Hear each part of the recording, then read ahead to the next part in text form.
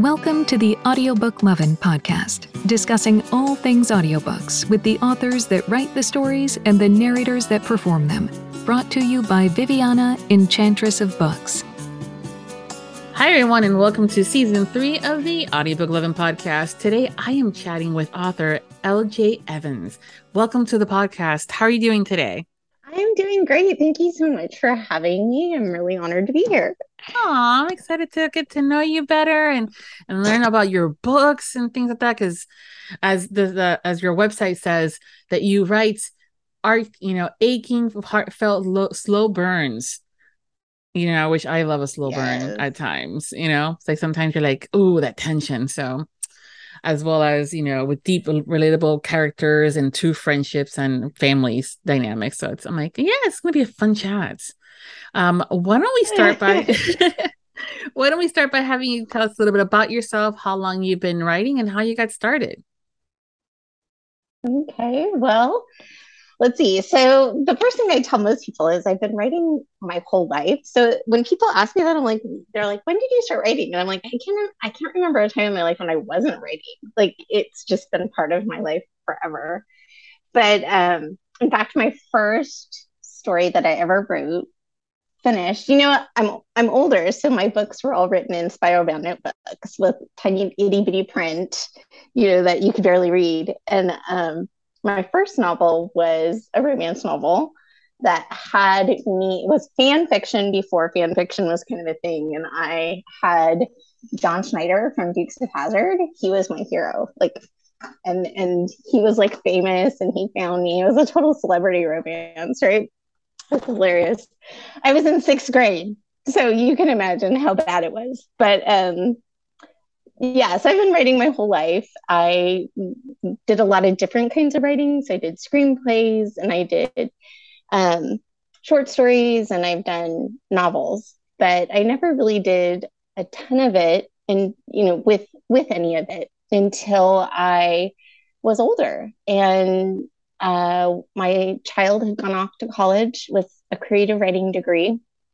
And I had a story that I had been playing around with for a couple years. And I was like, this is my time to do something. I want to put my book out there. And so I did. And that was in 2017. But so I've only been publishing since 2017 was my 5th year of being in this book verse. But when they ask how I started, it's like, I don't know how to tell you how I started. I've just always been writing. Well, that's the how. You just started, Yeah, it's kind of funny. It's just never not been in my life, I guess. I could always tell when I wasn't writing enough because I could feel the tension like in my life, in my body. Like I needed it as an outlet for myself. So some people need to golf or run, or I needed to write. It was just my way of releasing energy. Wow. Okay. That's good to know too, because sometimes we don't know that that's what it's manifesting as. And we're going, I don't like golf, so that's not going to happen. But no. But a lot of authors that I've spoken to have a lot of things in common. But one of the things is that they seem to have been writing and have a love of stories from a very, very young age, aside from other things happening in between. But it's something that, kind of sticks with you. And the fact that you were writing fan fiction it's great. That's awesome. Yeah, I was so old that it wasn't called fan fiction. There was no such thing as fan fiction when I started writing it. There wasn't, just the label hadn't been created yet, but still. That's right. Yeah. That's right. Your titles are within the subgenre of romance of like contemporary romance. What is it about the contemporary romance that you love so much? Oh, that's a great question. I think I've played around with a lot of genres over the years. I wrote historical in my head. I wrote fantasy with my sister a lot. We did a lot of different things. And I think for me, the pieces about books and stories that always attract me are the things that I can relate to most. So real life kind of situations that people are kind of overcoming, that resiliency of humanity, and the way things can be really bad and yet we just get muddle through it in our own different ways. And that's what attracts me, is the things that are in our world already. So I think that's why contemporary is the genre that seems best for me, because I like showing pieces of our own world, I guess. Okay. So if you had another favorite genre, what would that be? For reading or for writing? Because that is true. Good question there, LJ. Yeah. I'm curious. Honestly, I'm curious about both. Yeah. Yeah. My genres for reading are really wide. Like I read everything. I read mysteries, I read contemporary women's fiction, I read almost all the types of romance you can get. The only thing I really don't read is horror. I'm not a horror person. So from a reading perspective, I read everything. For writing, I feel like the contemporary romance, obviously, the first book I wrote was kind of on the border of being young adult. And I have a lot of interest in the young adult genres. And then I liked a lot of fantasy, paranormal, romance kind of things. So I have a book duet that I play around with a lot when I'm not on deadline for one of my regular novels. And I'm hoping that someday I'll put those out maybe for a publisher to grab. And those are paranormal and new adult. Mm-hmm. Yeah. So that's for my writing. Mm-hmm. So when you say paranormal stories, what does that entail for you? Because, paranormals can have shifters and vampires, fairies and magic, oh my. So what does that story look like entail? Yeah, I don't feel like it's as dark as some paranormal, because some paranormal can be really dark. Yeah, but and so for me, the storyline is a fairy godmother storyline. So it's on the lighter end of it. So I think it would be more like a YA paranormal kind of than some of the darker stuff. So not shifter, but magical. Magic. Okay. Awesome. Yeah, I always like a good magical book when there's it almost reads like a contemporary, except that oops, they can do magic. Exactly. Those are the ones that I love most. Yeah. Those actually I've been able to enjoy those very much. I mean, I'm all for a shifter, don't get me wrong, but sometimes when it's one of those, it just reads like a contemporary, because then I'm like, well, who else do I know that might have some of that magic? Do Exactly. I? And I haven't just tapped into it. Oh my. Oh, absolutely. Yeah, I think it's Chocolate and Sin. Kylie Scott. I think it's Kylie Scott. Chocolate and Sin books. That series is amazing. I really love that series. And it's kind of that. I mean, there are shifters in it too, but she's magical, but it's really almost like your real world, but like alternate universe world, I guess. Yeah. And I've also read some PNR that are not heavy or dark or anything like that include other, universes and creation of worlds. So that's what I love about romance. It runs the gamut. You can go very light and funny and fluffy, including Hallmark, where there is everything fades to black, to the more darker, the oh no, kind of be in a right state of mind to kind of read it too. So it's always fun. So I'm like, what mood am I in today? That's right. And there's something for everybody, which is, I think, is just amazing, because there's not many things in life that there's something for everybody, right? Yes, exactly. Yeah. So where do you get your ideas from for your stories? So I get my ideas from stories a lot from music. And like, if you were on my website, you probably noticed that lyrics of songs will absolutely inspire me. Either I'll write some random scene that has nothing to do with anything I'm writing, or it just adds more details to the story I'm already creating. Sometimes the songs will inspire a whole new book. And sometimes they just kind of add on to things that I'm already creating. My very first book that I published, My Life as a Country Album, is all Taylor Swift songs. And my child and I were going to a Taylor Swift concert. It was her Red tour. So that's a long time ago. And we had like all her songs up to then, like on repeat in the car. Like we were for like a couple weeks before we went to the concert. We were listening to them every time we were in the car.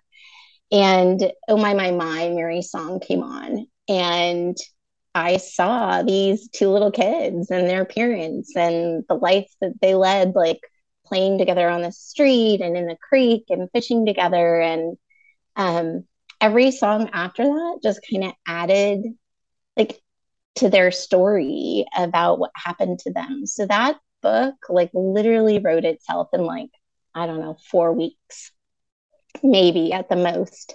And it was just like this like came out of me like, I don't know. It was amazing. Like I was gonna say vomit, but that's not a good image. No, we need to come up with something more magical. Yeah. Yes, that's right. Yeah, it's like that magic we were talking about, right? Yeah. It came out like magic. But I didn't do anything. I loved the story, but after I finished it, I just shut it down. I didn't do anything forever with it. And then I would come back every couple months, open it up, reread it, and go, God, I love this story so much. And I did send out a few queries to some agents. Not a lot. I wasn't real consistent or pushy about it. Like I didn't make it my goal to get an agent. But every time I opened the story, I was in love with it more and more. I sent it to my sister, who's been my like first draft reader for my entire life. And she called me. I was in the airport with our child and my husband. We were in the security line going through security. And my sister called, she's sobbing. And I'm like, what's wrong? Are you okay? Like panicked. And she's like, your book was amazing. It made me cry. And I'm like, oh my gosh. I'm in the line for security. You're crying. I'm all freaked out. But yeah, so she would not stop after she read it. She's like, you have to publish this book. Like, I don't care if you self-publish it. You have to. Like, so she was on me constantly after that. And then when my child went away to college, like I said, I kind of felt she was a creative writing major, and I kind of was like, not jealous, but like I wanted to do this for myself. It was kind of like a bucket list. I want to be out there. I want to have a book. If it's the only one I ever do, I want it out there. And it wasn't me. I loved the book so much. I wanted to give it to people to read. And so I finally just hit publish. I was still teaching at the time, and it was spring break, and I had been doing some things behind the scenes to kind of get it ready. I knew nothing about publishing. I knew nothing about romance world. Like I should have done so many things differently. But for me, it was kind of like a bucket list, not quite a vanity press, but it was just something I needed inside me to know that I had gotten out there. And so over spring break, I hit publish, and then I kind of just put out to my friends and family, I'm like, oh, I did this little thing. And people were amazed. Like I hadn't even told my husband I was hitting publish. Like he knew I wrote it, but he didn't even know I was doing it. And he's like, oh my God. And so then I had people reading it, friends and family. Like I just knew nothing. Like I put the book as free for the first 5 days that it was out. Like it was just, so my friends and family wouldn't have to pay for it, right? I knew nothing. But after a while, I had people like contacting me who had read the book. Like I didn't do any promo. Like I didn't know anything. I was clueless. And I had random people like contacting me and just telling me how the story had impacted them and how they knew people with the same health issues and had similar situations happen to them, and how much it meant to them to read about it and see it. And that was amazing. And then there were people that were asking for more of that world and those characters. And so that's how it came about. I love the fact that you had the courage to hit publish, because that takes a lot, especially if you, when you're, doubting yourself or when you don't know a whole lot about the industry. But the fact that you just did it, that is just fantastic. So kudos to you on that. Oh, I wish I hadn't done it that way. Like looking back, right? But it does take everybody who tells me that they're writing and they're like, oh, I feel like I'm too old or it's passed me by, or I'm like, it's never too late. Like, I mean, you can be in your 70s and 80s and hit publish for the first time. Like, who cares? Like, it's all that life experience that you gain adds to those stories. But I do tell people, like, do better than me. Go do some research, show up at some things.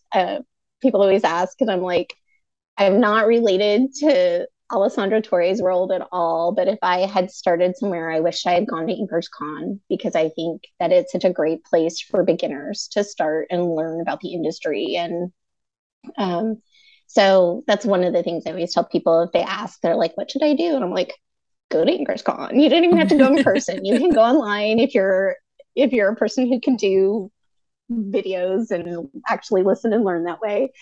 But yeah, so thank you. It does take a lot of courage, and uh, I tell people all the time it's a really huge leap, but you won't regret it. Yeah.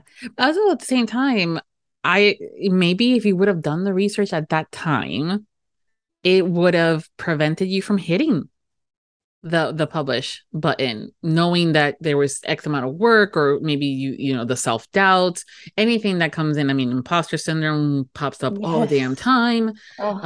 So having that knowledge in advance could have potentially prevented you to some extent, maybe, right? So that's such a positive way to look at it. Yes, it's such a positive way to look at it, because you're right. Like, I mean, I could have gotten really overwhelmed by all the steps and all the things that I didn't know how to do, because there's a lot in this industry that even 5 years later, I'm like, I still don't know how to do that. It's okay. That's the other thing too. As you continue to grow in the in the community and the industry, there's you learn that there's other people that can do it for you, and if little things like that are like, yes. But that's also too that taking that leap is sometimes it's a lot of different factors: the right time, the right moment, maybe not knowing enough, because if you knew too much, you'd be like, oh hell no. Or the opposite. There's some individuals that will not take the leap unless they know all the ins and outs, and that's okay, but that's how they function. I think that sometimes I'm a mix, but there's more times in my life I think I would have wanted to be the one that just hit the publish button of whatever the case was without having all the knowledge. Exactly. Yeah, because it's a little more fun too sometimes. True. Yeah. Yes. Mm-hmm. So in all these books that you've now written, there's always, like, of course, a beginning, a middle, and an end, and the relationship building and stuff like that. But there's also different scenes in the books that, as you're writing it, they kind of get created. Is there a particular type of scene that you love, that you like? It's like the love, like when they first meet scene, or when the fight happens, or whatever. What is that scene for you? I think it changes by the book. So, and I think, again, some of that depends on where I'm getting my inspiration. So if I was inspired by a song for the book, I can't wait to get to that scene, right? So I might have even written that scene, and then I'm working toward that scene in the book all along. So I definitely think sometimes it depends on what inspired me. But I do really love that moment of the first kiss, where whatever's gone on to get them there, and they both kind of hit that moment of, I'm going to do this. And it's just a fun, like, who doesn't remember their first kiss? Like, it's just a fun moment. Ah, yes. That one time. Well, hopefully it was a good experience. Oh, it was. It's just one of those things where you're like, now that you're older, it's funny because when you're younger, you have this vision of what it would be like, right? And then in the moment, it might be just like that in your head. But then you get older, you have other different experiences, and now it's more of a fond memory. But then you remember that other one. that it may not have been a first, but it was so damn good. Yeah. Whether it's because that was the moment that you now are with the person that it's been years, or the adventure or the fun because you were on a business trip or something like that, right? So Yes. yeah, so it's all that things. But that's definitely a one where as a reader and a listener, I'm going, how is this going to happen? Especially with slow burns, because you get Yes. more information up front. And if the trope is enemy to lovers, or if the trope is, friends to lovers of sorts, you're always kind of like, is it now? Oh, okay, no. Oh, there's another one. Oh, no. And so you're like that moment of excitement and nerves of like and then when it happens, you're like, oh, That tension. I love the tension. I love it. Like every single scene has that tension. You're like, this is so good. Is it gonna be now? Is it gonna be now? Is it gonna be now? Yeah, exactly. Those are always fun to read, and so satisfying because you're like, finally.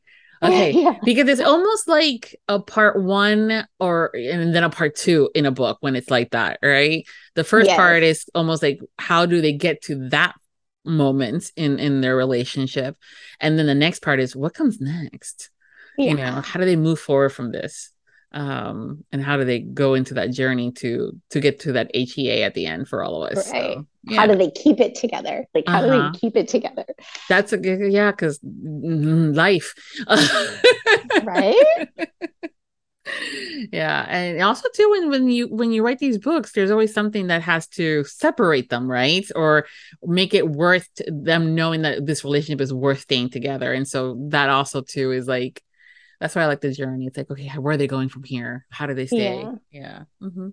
And I'm not there are some of my books that have like the breakup scene, but not all of my books do. And I think that's why I love the slow burn also, is because if you spend so much time building to that point, then you may have a shorter journey left in the book, and you may not have to have that breakup scene. Mm-hmm. And so, I do have some of my stories do have breakups, but a lot of them don't. Like a lot of them are just like, how do they figure out how to be together as people, and then they don't have to break up. Yeah, trust me, I am all for that, because the number of times I have thrown a book across the room, literally and figuratively, because I'm not doing that to my Kindle, but wanting to, because they got into a fight and they broke up, but all they had to do was just talk. Yes. So to me, that says like, God damn it, no, stop where you don't move from there and talk to each other. So when I have a book that I'm reading that has that slow burn, but also it's that there's no breakup, I'm like, yes, because they're talking to each other and they already did that part. Yay. Right. They worked so hard to get here. They're not going to give it up easily. Exactly. Yeah. Right. It's one of those, aha, yes, it's done. Yeah. Mm-hmm. Yeah. What made you decide to have your stories placed in audio? So really just looking at the time that I started my first audiobook, let me start over. When my first audiobook came out in 2018, and I had been looking at the market by then, so I didn't know anything when I started. And then as I started to like peel back all the layers of the publishing world and was reading statistics, I was looking at the growth of the audiobook market and how much faster audiobooks were growing compared to print or ebook even at the time. So the leaps and bounds it was growing. And so I was like, I want to be in this world. I want to be in the audiobook world. I want some of my books out there. But I didn't have the cash flow. Like, it's expensive. I don't know that readers really realize the price tag that comes with making an audiobook, especially as an indie author, if you're self-published, and it's an expensive endeavor. So I had been looking into Audible, where you can do partner sharing with your narrator. And I went back and forth on that because, it's a 7-year agreement that you and your narrator are hooking to, and not everybody knows that either. And, that's a big risk if you find somebody who you're not compatible with, right? Like you get stuck in this marriage over an audiobook that you're like, I don't even like this person anymore. So I did some more research again and was looking out there and started kind of listening to the samples of people, because my first book is takes place in Tennessee. So the heroine has like a Southern accent, not strong, but a soft Southern accent. And I wanted that to be reflected in the story. So I was listening to a lot of people who had accents, and I came upon Sarah Puckett's audition samples in the Audible world, and I reached out to her. She had a lot of books already, and I didn't expect her to say yes. But I went out and I was like, look, this is the story. This is kind of my journey. This is what I'd like. And I'd love to have you come on board. And she did. She read the story. She loved the story. And she came on and narrated it for me as profit sharing. So she's been the narrator on the whole album series from the get-go, and helped me find the male narrators, because the first two books are in single point of view. So they're only female. And then the last two books in the series are dual point of view. And so she helped me find the narrators to come on board for those. And I love both the voices. Neil Thorne and Michael Norman Johnson both did an amazing job with the stories. So she's just been a great partner. So some of it was luck. I really lucked out in bringing her on board, and the fact that she was so willing to help me. And she's just a great partner, because I didn't know, again, a lot about audiobook publishing, and she helped me with the business side of it and kind of getting books out there. It's the only series right now that has the audiobooks because of the expense of it. And I'm still trying to earn enough money to like be able to afford the rest of it. So, and Sarah has asked, do you want to continue and do the Anchor series? And I would absolutely do more with Sarah. It's just kind of my time frame and what I'm looking to do right now. Mm-hmm. Well, you bring up a great point in that sometimes the listeners can get frustrated because they want more, which is great. That's not the problem. The problem comes in funding the more. Yeah. And just like when we look at a book that is like $15.99 for a paperback versus $25.99 for a paperback, and we're going, or in Kindle, why is it $14.99 when it's just a document? You know what I mean? Right. Because I've questioned it, but I've also know that there's a lot of work that still goes into it, regardless if it's a Kindle or a paperback. Exactly. And the same goes for the audio. There is a lot of cost to it. I mean, you could narrate it your damn self as the author, right? But would it be a good product? It'd probably be okay. Could you hire some individuals that are narrating from their closet with no setup, or they sound like they're in the bathroom instead because of the echo? Yep, totally. But would it sell? No. You're kind of shortchanging the story, and you're totally shortchanging the audience to such a good story. So you want to make sure that there's a lot of things that are set up for the production of an audiobook that are set up correctly, whether that's finding the voice that's a match to the characters, the quality of you want to make sure it's a good book, because if there's pitching or dogs barking in the background and I'm going, no. And I mean, and that's the truth. I mean, the audiobooks are made or kind of broke or made based on the narrator, their voice. And I've heard that repeatedly. No matter how good the book is written, if the readers, the listeners don't like the narration, it ruins the audiobook. So yeah. So imagine I really if there's dogs barking or coughs going on in the background because the narrator didn't get an editor, right? I mean, so it's worth the expense. And there are different ways to go about it. And so those are the conversations sometimes that production companies have with the authors, and there's different ways to get it done. But at the end of the day, the listeners and the readers have to trust the author to know that when they give us their baby, it's going to be totally ready.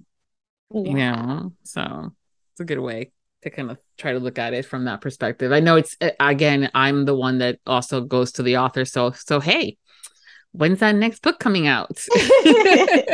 I've been doing that to Dorinda Jones for years about that one particular character, and I don't know if she finally got to it because the story finally came where she just did it to get me off her back. No, I'm just kidding. I love Dorinda and I know she loves me. But it's just, we fall in love with the stories. Yeah. But we fall in love with the stories that you guys write. And of course, sometimes that happens where a character that's just in the moment, potentially a throwaway character, but we're like, ooh, we want that. We want him. We want more of that. Or we want her. What about her? And yeah, so that's also where the desire for wanting more comes into play, including audio. Right. But at the same time, expensive. Yes. So if you want more, buy more books. That's right. That's exactly it. Because I hate telling that to people because, I don't want people to spend more money than they can afford either. But, right. No, but the answer is once I can afford to do it, which means I need to sell a bunch more books. Exactly. Yeah. But there's also, because you bring up a great point too, again, as far as the expense for the reader and the listener, it's called the library. Yeah. And many libraries will ask for recommendations and suggestions, and they're looking for these books that the community wants. And if the community is small and tiny and the book selections may not be there, the bigger metropolis ones will allow you to purchase almost like a subscription for the year, as low as sometimes $25. So you can be living in, middle of nowhere, Illinois, or middle of nowhere, Texas, and have a library card from New York City and get all the books that you want, For audio. I know I have a couple of friends who do that. Like they have like subscriptions to a library in Boston or something, and then they get a bunch of audiobooks for free. Yeah. Orlando's another one here that's fantastic with their audiobooks. So so I looked out. But that's how I kept my cost too. And it's still helping the author because the licenses were already sold. Absolutely. But you're also raving about the book and someone else will go buy it. So it's a lovely ecosystem of sorts. It is. It is. Mm-hmm. Do you listen to audiobooks? Okay, so this is the one I always get that I hate to answer to, and the answer is no. It's okay to say no. It's fine. Yeah. No shame in it. I think I'm a visual person. So like learning anything has always been visual for me. And my brain gets distracted really easily. So people are like, you just need to be listening when you're doing something like working out on the treadmill or cleaning the house or something. But seriously, I have tried those and my brain still goes somewhere else. So like I'll have it up, I'll even turn it up because people are like, make sure it's turned up really high. Because if you have it turned down low, then you kind of tune it out. And so like I'll turn it up really high. I'm like, and my brain is still lost thinking of something else. They'll say something and I'll be like, oh, I have to do blah, blah, blah, blah, blah. And then half the story's gone by and you're like, oh my God, I just missed a whole chapter. Mm-hmm. And rewinding an audiobook is significantly a bigger pain in the ass than flipping a page. It is. Yeah. But no, don't feel, the way our brains work is, fascinating. And not everybody can do audio. And just like not everybody can read and sit there and, enough to read a book, which is why they have audio. So there's no shame and no one should be shaming. It's okay. To not be able to get into audio. Some of us also too are in the mood. As much as I want to listen to it every single day, sometimes I just need to blast my Taylor Swift or some other story in there just to kind of get moving, and the audiobook won't do that for me. Right? Exactly. So that's okay. Mm-hmm. I love that there is audiobooks now, and I love, as a teacher, I love that medium is now available for people, especially for kids who struggled with the reading, and it will never be part of their way their brain is wired, right? And I think it makes me so happy that those stories are still accessible now in a way that weren't, even 15 years ago. Mm-hmm. So it's pretty cool. It's very cool. And from that perspective, again, we all learn differently. Some of us are note takers, and if you don't write it down, it just does not, stick. Others are visual, or otherwise can just hear it and then done. Or some of us can be a mix of all of that, depending on the what we're studying. Or like me in math, not going to happen regardless of how I do it, because I dread it all. Now, maybe if certain narrators were teaching me how to say it via an audiobook, which is math, it can't be done. But anyways, maybe then it would have stick more. But no, that's not how it works. So learning is important. How we learn, the fact that now is being considered is fantastic. And knowing that that's an option too for individuals that, you know, may have eyesight issues or may, you know, are blind and just can't or don't have the time. I mean, life is busy. It is literally all of those things, right? Yeah. So it's amazing that they're there. Yeah. So it's okay when you next time you get asked if you listen to audiobooks, don't go into it with like, oh, I hate this question or feeling like you should be ashamed. No, just own it and just dive in, you know, say, no, I don't, because my brain, you know, blah, blah, blah, you know, my brain is wired differently. Yes. And that's good. That's fine. Because if it wasn't wired that way, maybe we won't be getting the stories that you're writing either. That's right? Yes. So that's the thing, that the way that we are, there's a reason for it. Sometimes we're still trying to figure some of that stuff out, but it's still a reason, you know, so it's totally okay. So I love asking the next question because I find it fascinating, the different answers. But you as a teacher, on top of now an author, what is your favorite word? Oh, that's such a good one.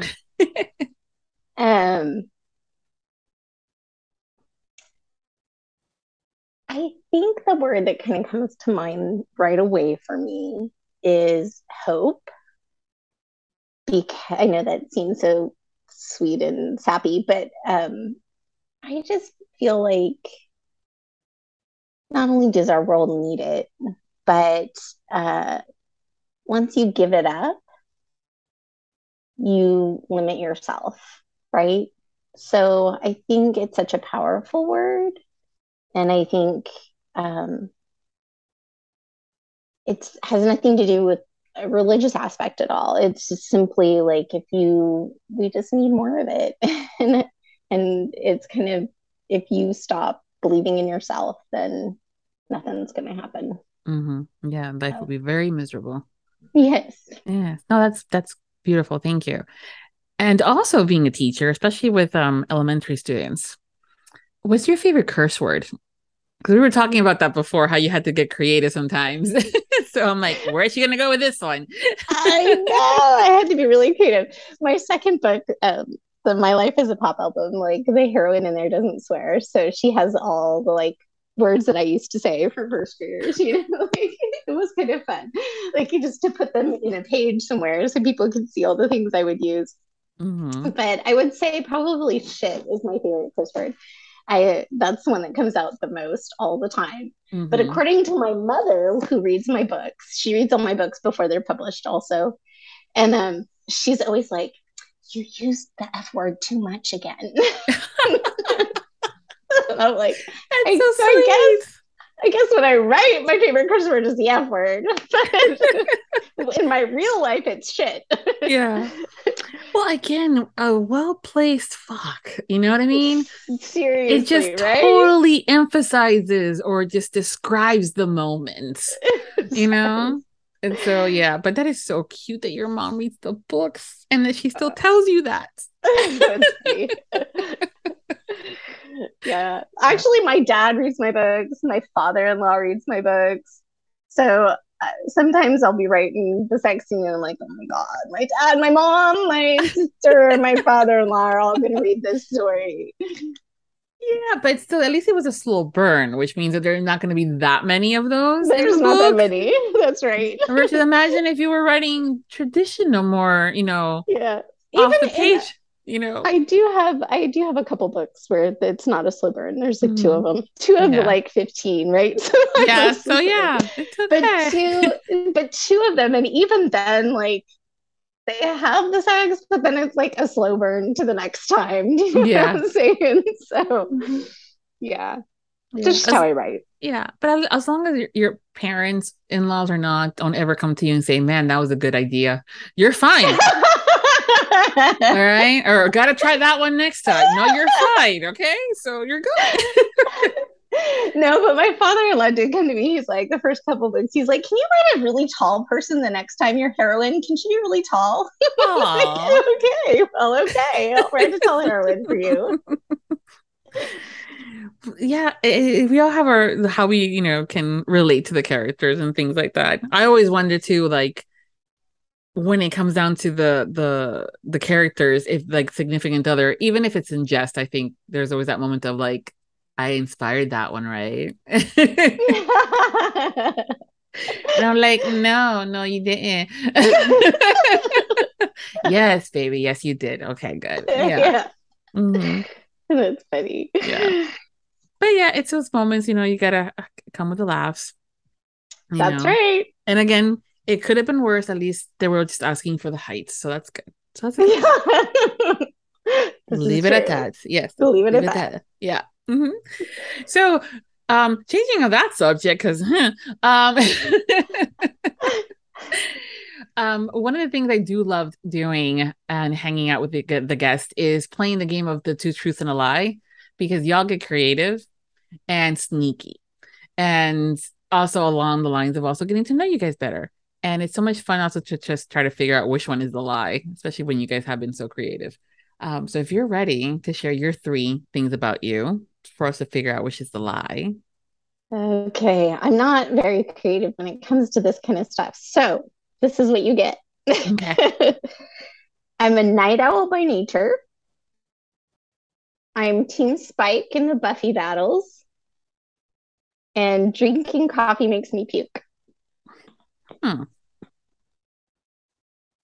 Okay, night owl. See, this is where I say the creative is not so much what the things are, but for an example, the night owl by nature of sorts, that part, that's where the creativeness comes into play, where there's part of it is true, but that other part makes it a lie because it's not. So yeah. I can totally see you as a Team Spike though. I mean, I know that you were probably shooting for Yay for Angel here and there, but I can totally see the whole Spike thing. Well, so how can hello, Spike? I almost gave it away. So I'm thinking that's not the lie though. So if it is, we're gonna have to have another conversation. Is the lie the coffee that makes you ill? No. Oh, okay. That's coffee good. and me do not get along. I don't like so bad that if you even I can't do coffee flavored candies. I can't do. People are like, no, this caramel macchiato, blah blah blah. You can't even taste the coffee. I'm like, no, you can taste the coffee. No, anything coffee flavored and me do not get along. Okay, but it doesn't make you puke, because you were saying, right? So. Well, it can make me puke if you make me eat it or drink it. Well, yeah, I know. All right, so that's true. Okay, that's true. Okay. So night owl by nature or Team Spike? Night owl by nature. I'm really hoping you're Team Spike. The night owl by nature is the lie. All right, yay! I've never been a night owl ever in my whole life. I'm an early bird, which is good because with the 3 cats, they wake me up at 4 or 5 in the morning nowadays. So I'm like, okay, this is a little too early even for me, people. Yeah, they did not get that memo, didn't they? No. But I'm sure that also helped as far as being a teacher too, because you were bed early enough to be able to get up early to manage those children and teach and give them. I could have a smile on my face early morning. Yes. Where not all my teacher friends could, right? Right. And you did not need coffee for it either, since you don't like it. Well, I didn't say no caffeine. I did say no. I said coffee, there's a difference. Yeah. A lot of people automatically, especially for the first thing in the morning, they'll go straight for I need coffee. But yeah, I know I have a couple of friends and people that I know in my life that were straight to the soda. First thing in the morning, just for that caffeine put, so. Mm-hmm. For a long time I was soda. Now I'm just a chai drinker. So I drink chai right and left. Yeah. All right. But good. You're our Team Spike, because, Yes. Yeah. Which brings up normally the other thing that people are like, no, you can't. I'm not normally a vampire person. Like, I've never been huge on vampire like stories and stuff, but I love Spike. Like, Yeah. Angel, no. Spike, yes. And then, and I love the Discovery of Witches stories. When I started that series, I didn't even know, like, the way the description is written for those books, or when I read them, the description, you didn't really understand that he was a vampire. So, like, you don't even really realize he's a vampire for like the first few chapters of that book. Like, you get pretty much into the storyboard for you're like, oh shit, this guy's a vampire. And I still love those stories, but other than I'm not huge on vampires, they're just not mine. Yeah, but funny enough, though, both the Buffy the Vampire Slayer and the Discovery of Witches, aside from the title, is really about the characters mostly. So if you take out the fact that they're vampires, you still get a really good story about self-discovery and, you know, family dynamics and friendships and not following the norm or conforming to the norm. And you can't see me, but I'm over here cheering. Yes, right? Yes, exactly. Yeah. Totally. Absolutely. Yeah. And for the Discovery of Witches is also just like accepting that you are good at some things and also accepting that you may not be good at everything, and sometimes you just suck, and that's okay, you know. And how do you fit into the family when you're the one that is not, you know, the skill sets may not be there, and if you really do want them, how do you go about it? So there's a lot of stuff there that if you remove the magical aspect of things, it still would have worked, I think. Absolutely. But Spike made it better. Yes, I know. Yeah, I will say with me, for him was the wit and the sarcasm that always got me with him. I was like, yeah.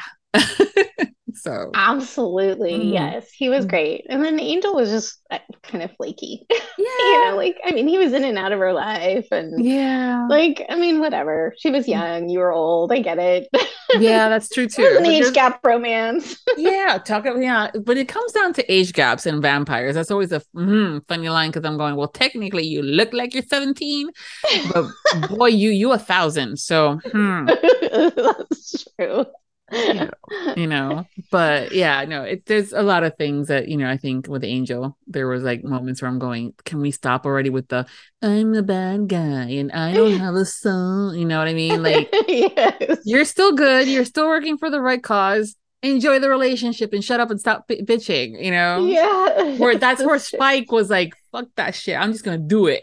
I'm me. You don't like it too bad. Yeah, exactly. So love that about them. But yeah, see, so yay, Team Spike, love it. Yes. Mm-hmm. So we're in August, and next month is September. Not like you all didn't know that. I'm sorry. It's just, again, it's been a long day. But the Allure convention is coming up. That is the first one that I know of that is specifically and solely about audiobooks, and you're going to be there as a signing author. I'm so excited about Allure because, you know, I've said earlier that Sarah Puckett is my narrator, and she's like took the risk to come on board with me when she didn't have to, but I've never got to meet her in person. So Sarah is obviously going to be there. She's one of the people that are running it, and I'm just so excited to be able to hug her in person for the first time, you know. So if you hear a random scream, that's it's you. Probably what it is. Me finally getting to hug Sarah for the first time. So yeah, I'm very excited. It's also my very first book signing. Really? So I've got tons of nerves, and I'm in California, so I have to fly. So I'm like trying to plan everything in advance, and I'm a planner in that regard for travel and stuff. So I'm super excited about it. I can't wait to meet people. There's so many author friends that are going to be there, and narrator friends, all of my narrators, other narrators that I look up to, that I can't wait to see. You're going to be there. It's going to be a blast. Yeah, no, I think, it's going to be so much fun. I think that just to see the energy, like there's different groupings in the sense of like the narrators that are usually working by themselves are not going to be with some of their peers, and they're going to be hanging out and meeting their clients, the authors that they work with, even sometimes even the production companies that they may have never met.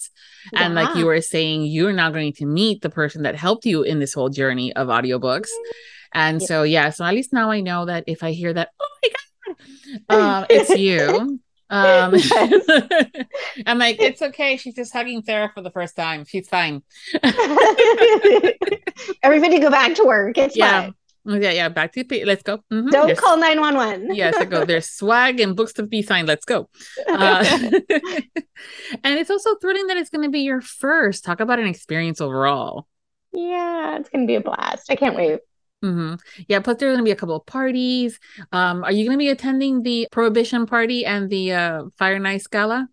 The Prohibition one, I definitely am. The Fire and Ice, I'm not, because not only am I getting to meet Sarah, but I'm also getting to meet some of my book team for the very first time. So people who help me edit and proof and like You're going to go hang some of out those with people that them. I've never got to meet. Yeah, I It's feel kind of bad about it. I mean, I'm obviously going to be there for the full signing Oh, no, you're period. fine, girl. Yeah, but I feel like, I also owe them some time, some of my time as well. And they're driving to Chicago to see me or flying to Chicago. And it's just, Oh, that no. balance of, Yes, the balance of saying thank you, I love and adore you for everything that you've done, and or going to party. Yeah, I mean, such a hard decision. yeah, As someone that has helped authors and as someone that has done, some of the stuff too, as far as the whole getting the book out into the public eye, I like to be able to at least hang a couple of moments with that individual. So good for you that you're doing that. Is Fire and Ice will be there another time, and yeah, I think it's very important to have those moments with those individuals that helped you in this journey, and yeah, to say thank you, but also just to hang out with someone that also loves your books, aside from the other fans that are going to get to meet you and stuff like that. So yeah, so that'd be yeah, fun. it's I'm glad. exciting and it's going to be Yeah. a blast. And, Mm-hmm. Oh yeah. I can't wait to see all the pictures of the people in their beautiful dresses and, Mm-hmm. fancy attire. Yeah. It's going to be fun. Yeah, there's going to definitely be a lot of different things. There's also all the panels too. I think it's going to be a huge learning opportunity for many individuals regarding the industry. So that's Right. always a good thing too. Because as much as we all love to have fun, sometimes sharing the knowledge is just as fun. At least for me, anyways. I love doing I that. totally agree. Yeah. Mhm. Yeah, as a Passing down what you've teacher. learned is just, part of that whole paying it forward kind of thing too. Absolutely, yes. I mean, if more people did that, I think we would be in a much better world. Yes. Unfortunately, we live in a world where there's a lot of takers, but knowing that there are more givers is always what makes me go, oh, okay, good. Yeah. you know, Otherwise it'd be like, Spike. Yeah. Oh my That's goodness. funny. Like, yeah, let's get it done. Before we go, can you tell us what you're currently working on and what's coming up next for you that you can share? Yeah. So I have a new release coming out in September. It's called The Last One You Loved, and it's a single dad, small town, forced proximity, second chance story. Has like all the feels, all the tension. Like he's not happy she comes back into town. There's secrets, there's suspense. It's just I all agree. I love every single part of it. It comes out September 14th. The cover reveal was this week.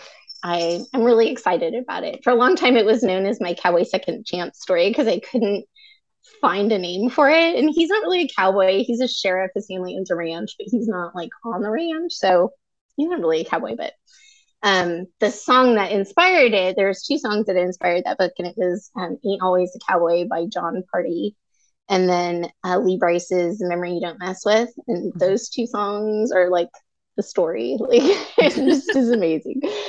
So I'm very excited about that. It's almost here. I can't wait. And then in the meantime, I'm also working on a series. It's called The Painted Daisies. It's a all-girl alternative rock band, very diverse, and it is also suspense. Each book will have its own happily ever after, their own couple, their own suspense element, but there will be a mystery element that goes through all 5 books, a murder mystery. So it's kind of fun. I'm not a plotter by nature. I'm a open the book and start writing kind of person. So this has been interesting. Like I've been getting into suspense a lot more. So you have to have obviously some plotting with that. Oh, you have to know who did it at the beginning, otherwise, you know. Yes, well, to some degree, you'd be surprised how much you can get away with, but that's a totally another topic. She tried, folks. That's what she's trying to tell us. She tried. So I'm really excited. I've got 2.5 of those stories written. One's with my developmental editor, and one's still in progress. I'm trying to get through all of them before we release them next year, because I'm not a plotter, and I want to make sure I can go back to all 5 stories and kind of tweak and fix and get things together. And because there is the murder mystery that goes through all 5, I want to release those fairly closely together so people aren't waiting. So I'm stockpiling them, but I'm writing them and loving them. And I love that it's an all-girl band. I love that they're, diverse characters, and it's just fun. It's been a lot of fun.